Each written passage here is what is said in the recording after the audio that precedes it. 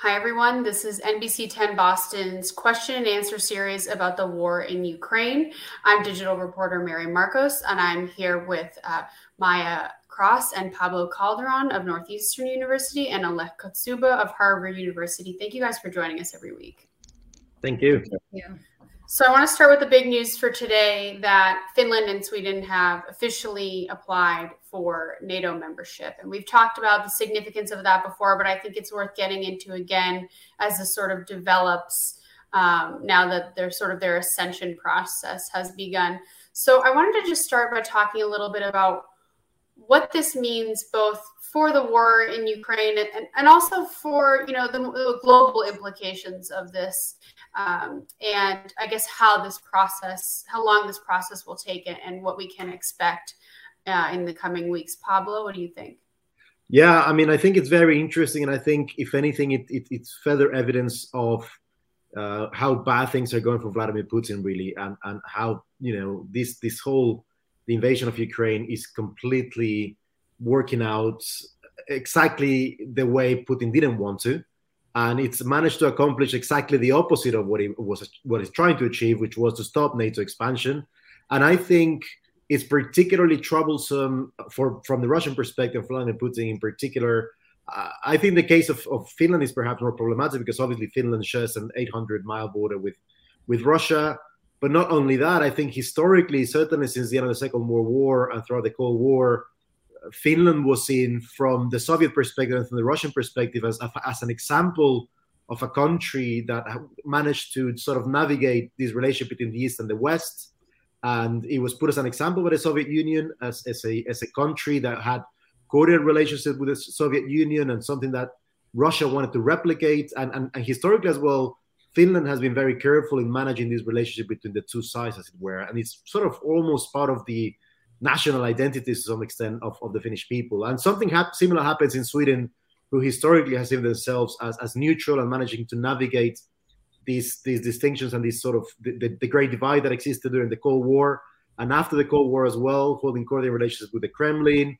So I think this is a particular blow to Vladimir Putin because he's basically losing, certainly not an ally, because I don't think Finland has never been an ally. And Finland, it's important to remember that particularly Finland has pretty much been a member of NATO in all but name since 1996. So this has basically opened the opportunity for Finland to join NATO and avoid some of the fallbacks and some of the issues. Why? Because Russia is pretty much distracted by what's going on in Ukraine. Russia has shown itself to be a little bit in a weakened position. So all of this is playing in favor of Finland's hands. And I think it's also important to understand for both Finland and Sweden how important of a domestic shift in policy this is. Two social democratic governments that historically have been very much against NATO. Sweden has traditionally seen itself as a sort of benign force in the world, a neutral force in the world in terms of human rights and humanitarian terms. So it's a really important policy shift for both Finland and Sweden. And arguably as well, and we'll have to wait and see, these may represent some shifting in NATO as well, because they're going to have to say it in some way, two less hawkish countries in some sense, right? Two countries that are going to be wanting to focus more on humanitarian intervention, human rights missions, that sort of thing. So these will also change the internal composition of NATO and the workings of NATO and the objective of NATO. So I think it's very, very interesting.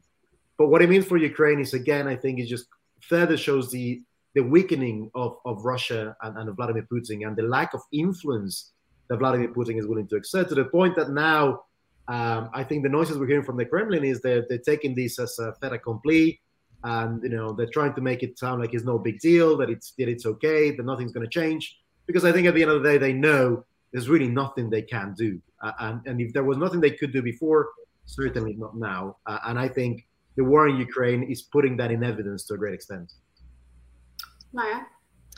Yeah, absolutely. I mean, I think this shift really shows that neutrality is not enough. I mean, these two countries have historically embraced a kind of neutral standing as part of their security strategy. They thought it would guarantee some security by staying out of the fray, out of military alliances. But the stakes are too high right now with Russia's behavior and this war right on the edge of EU territory and NATO territory. So I think that, neutrality just doesn't cut it anymore. And in a way, all of this time looking back on it, these two countries have abdicated part of their foreign policy, especially Finland, right? And so I think it's insufficient for them to sort of try to maintain this. As it is, Finland and Sweden have actually fully participated in EU's common security and defense policy. So they have been involved. But as Pablo alluded to, these were all humanitarian operations. So it was easier for these two countries to be part of that.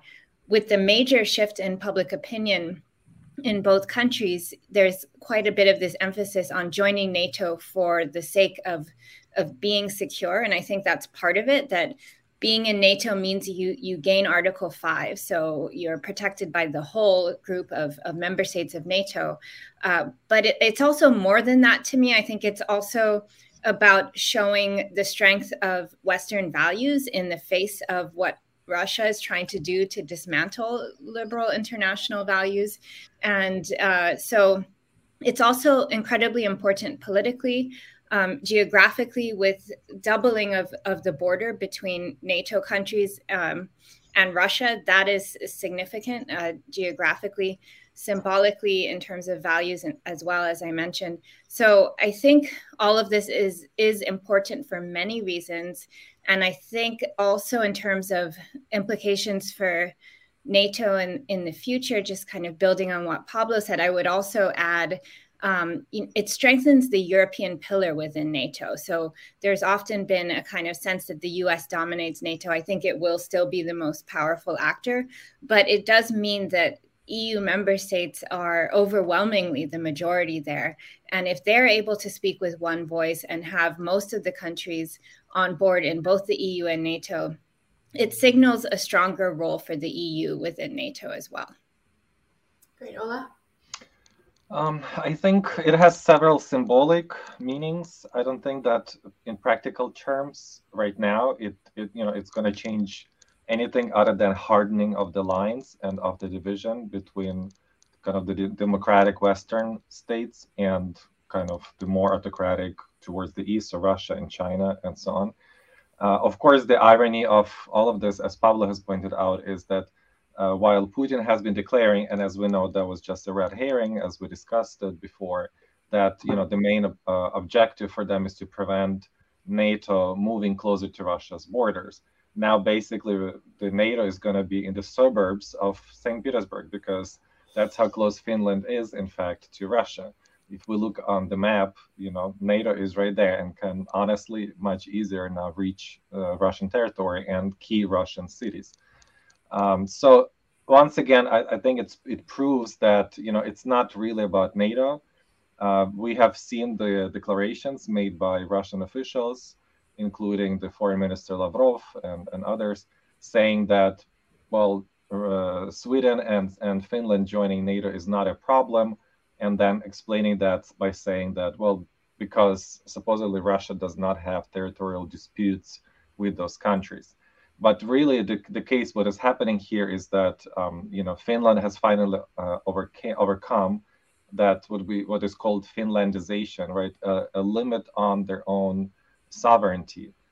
So for the first time, Finland is truly making their own decisions about their own safety and their own security. And so certainly that also, once again, shows the way for Ukraine in the future. Maybe not right now, but in the future, that's probably what Ukraine is going to do as well. So from those perspectives, I think it's an important, step.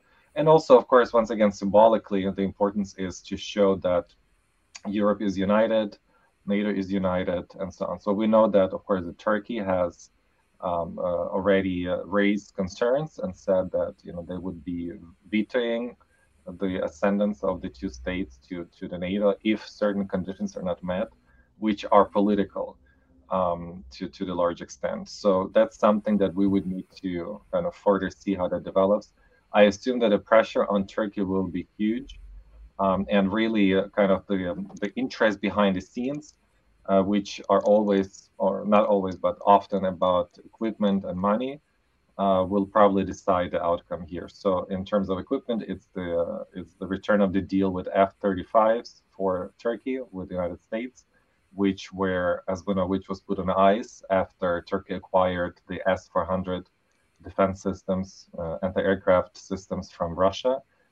And there were concerns there about, the technology, the Western technology, F-35 technology being leaked to the Russians because they would have to service those systems and train the Turkish operators.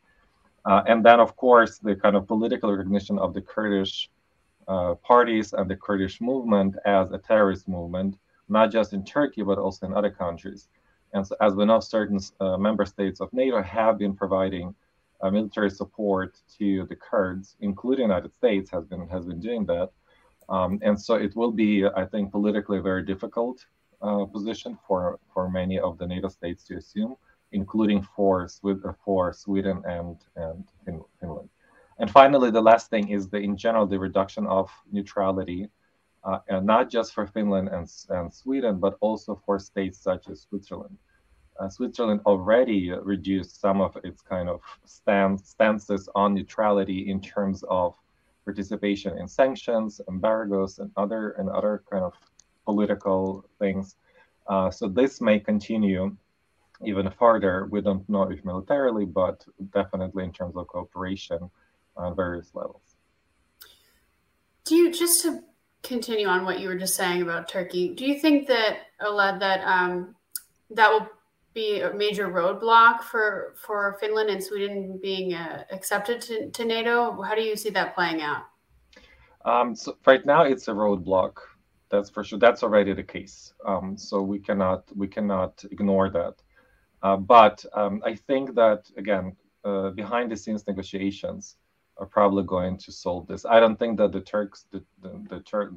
Erdogan, who is the real driver here, right, the authoritarian ruler of Turkey, will get the political recognition of the Kurds as terrorists, not just in Turkey, that's important, but also outside of Turkey, so in Syria and in other territories. But I think that possibly some deal can be reached on the military equipment for Turkey that they are really interested in. So you mentioned that. I think you mentioned that other countries, including the United States, have also supported the Kurdish groups. Right. So, yes.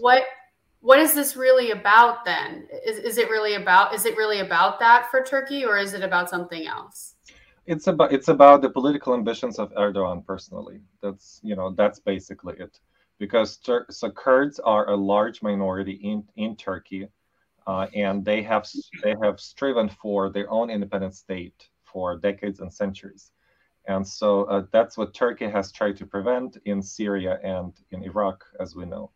And so, kind of the movement of Kurds in Turkey has often, they have often used the means of violence for achieving their goals, which is autonomy, on some level.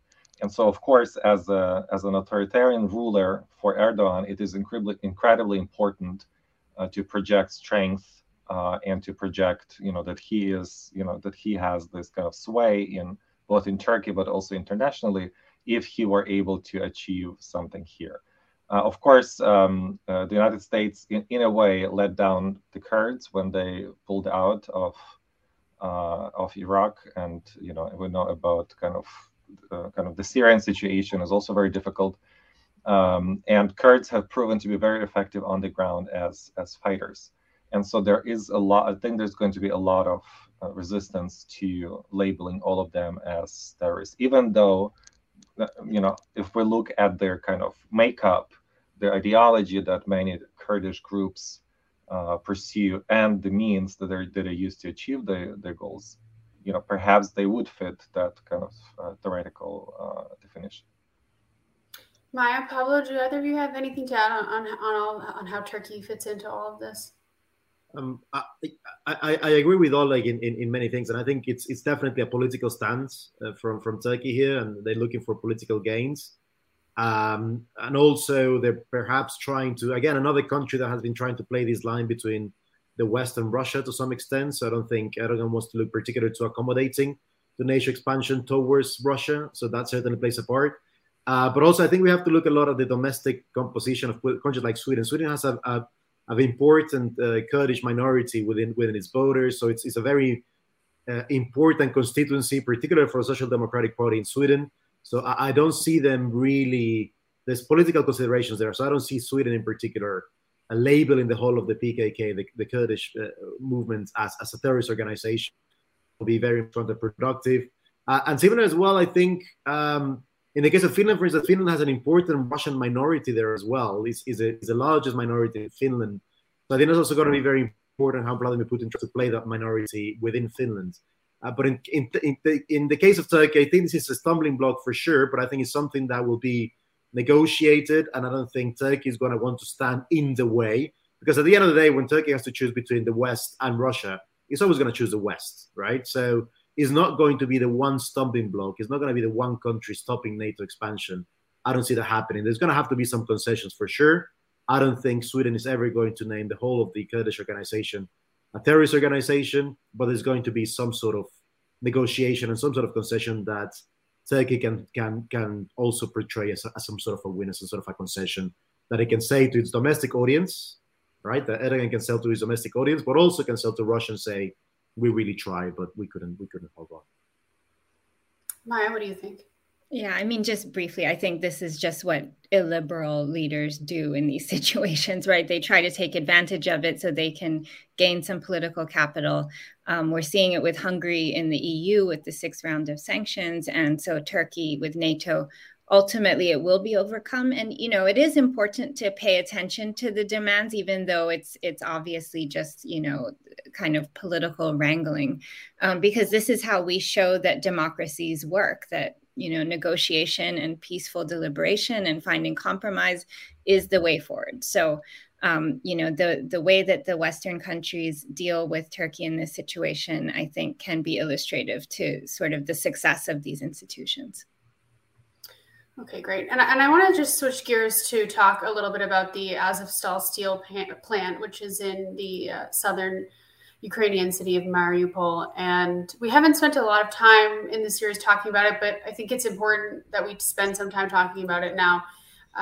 For about 3 months, soldiers and civilians were living there with very little food, water, heat, medicine, all the necessities. It's sort of the last holdout of the city. And at this point, it seems like it appears like it's on the verge of falling to Russia. You know, more than 260 Ukrainian troops are being evacuated, and Russia is calling it a mass surrender. But you're also there is a different rhetoric coming from Ukrainians on this battle, in that it's a symbolic victory and that they've sort of carried out their mission there. And I wanted to talk a little bit about why this battle is significant, both sort of logistically and tactically, strategically for the war, but also symbolically for the people of Ukraine. Oleg, do you want to start with that? Sure. I think emotionally it's a very difficult subject for Ukraine. As you may know, the province center of the Donetsk Oblast has relocated in the wake of the Russian control of the parts of the Donetsk Oblast in Ukraine since 2014, has relocated to Mariupol. And so basically all the administrative offices and, you know, a lot of the the clerks and everything, the entire administration moved to Mariupol. And the Russian forces and the Russian sponsored separatist forces have been trying to take that city for all of this 8 years of war. And at times they had succeeded in taking over certain suburbs of the city. They have shelled the city. There were even tanks, you know, Russian tanks in the city, and so on. And Ukrainians have been able to repel those attacks for 8 years. The main reason for the strategic importance of Mariupol is that it blocks that corridor, that land corridor from the Russian occupied territory of Ukraine to the Crimea. And so with the fall of Mariupol, Azov steel plant is the last holdout in Mariupol.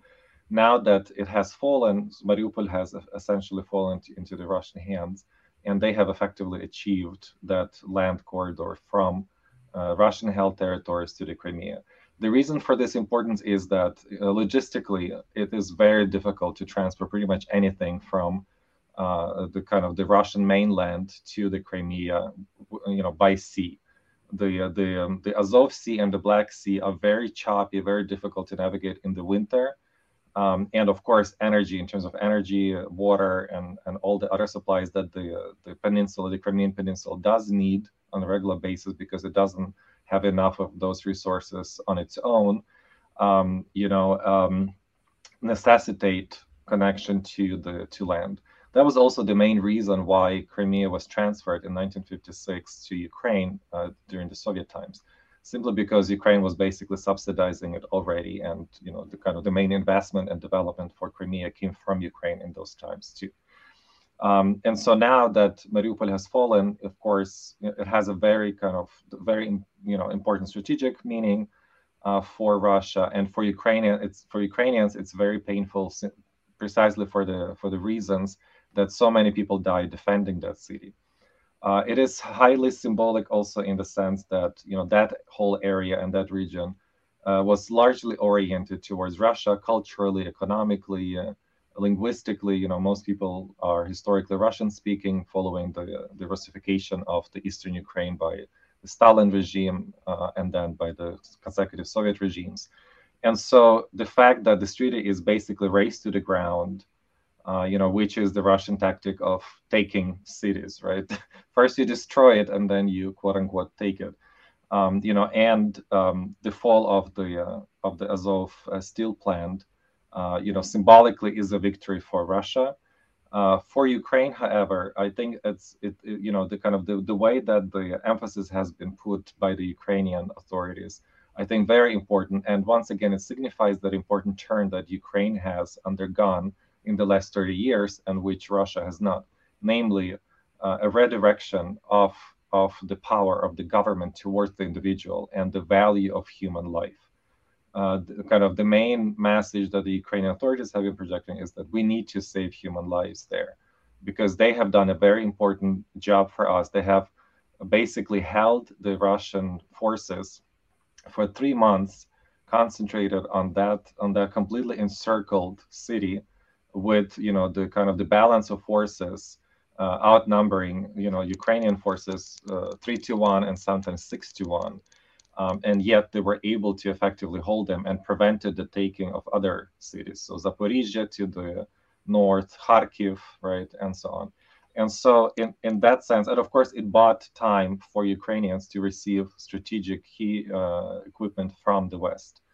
And so from that perspective, all of those soldiers are heroes. And for that perspective, the Ukrainian government, I think, is putting the right emphasis on this, saying that there's nothing to protect there anymore. There's still thousands of people who are, like regular residents of Mariupol, who are staying in bunkers, in basements, who have survived despite everything, But otherwise, there's nothing that you can really hold there, because the city has been basically destroyed completely. And so, of course, the other question that is important here that we need to acknowledge is that some members of the units, because there are 3 different units that were combined at the steel plant, some members of them belong to the so-called Azov Battalion, which started out as a volunteer battalion in 2014, comprised mainly of people with ultra-right ideology. So that's not the official ideology of the state, but it's not the official ideology of the army. In every country, as we know, there are people who pursue right or left ideology, ultra-right or ultra-left. But in Ukraine, that's not a definitive ideology, as we see from the elections, as we see who the president is, we see who the political powers. No one with ultra-right ideology has any kind of political power in Ukraine. And so, of course, for Russia, they will try to emphasize those things. Already, several members of the Russian Duma have called for, physical evaluation of those members in search for tattoos that would be, exhibit a certain symbols and so on. And so, of course, they will try to use that to their advantage to prove the point of the so-called Nazi people in Ukraine.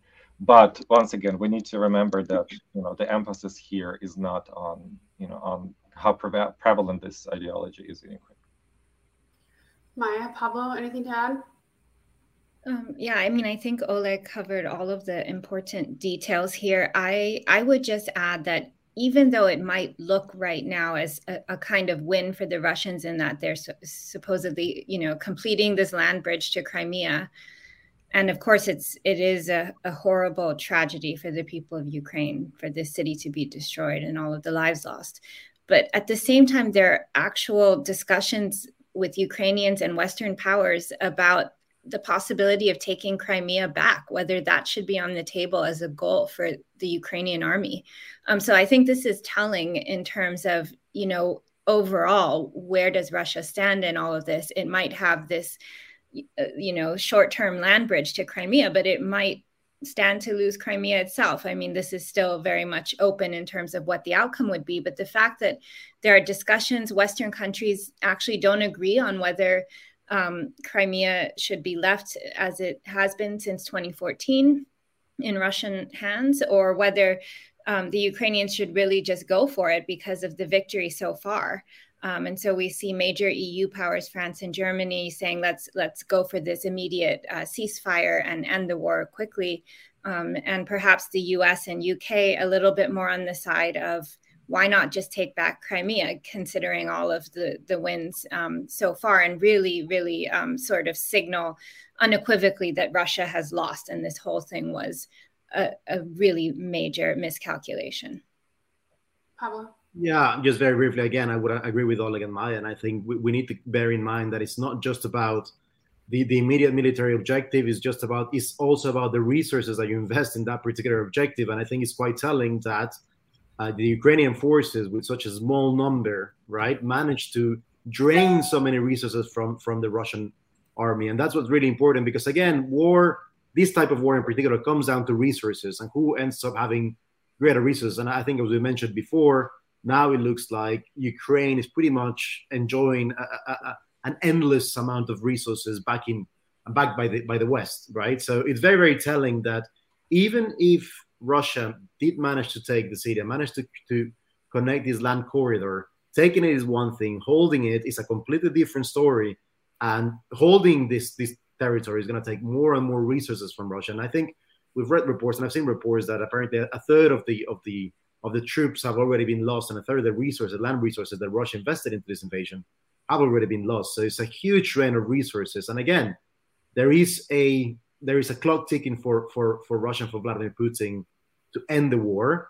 And I don't think by any shape or form these land corridors is secure. And I think it's going to take them a lot of time and a lot of resources to maintain this territory. So yeah, I would think this is a victory, a temporary victory, if you wish, a short-term victory, but there's still some way to go to see how things will shape up. And just to raise Oleg's points as well about the Azov battalion and stuff, I think that is really what is going to be what Vladimir Putin might want to sell as a victory and as a justification for the invasion, and say, you see, we have these neo-Nazi forces, but as Oleg rightly pointed out, you find these sort of elements in any single military, in any single country in the world, right? I mean, there's no military in the world that is completely free of nationalist rhetoric for pretty much obvious reasons, right? So, but I think it's dangerous that Vladimir Putin is going to try to spin it and sell it as a defeat of Nazism or whatever crazy thing he decides to say this week.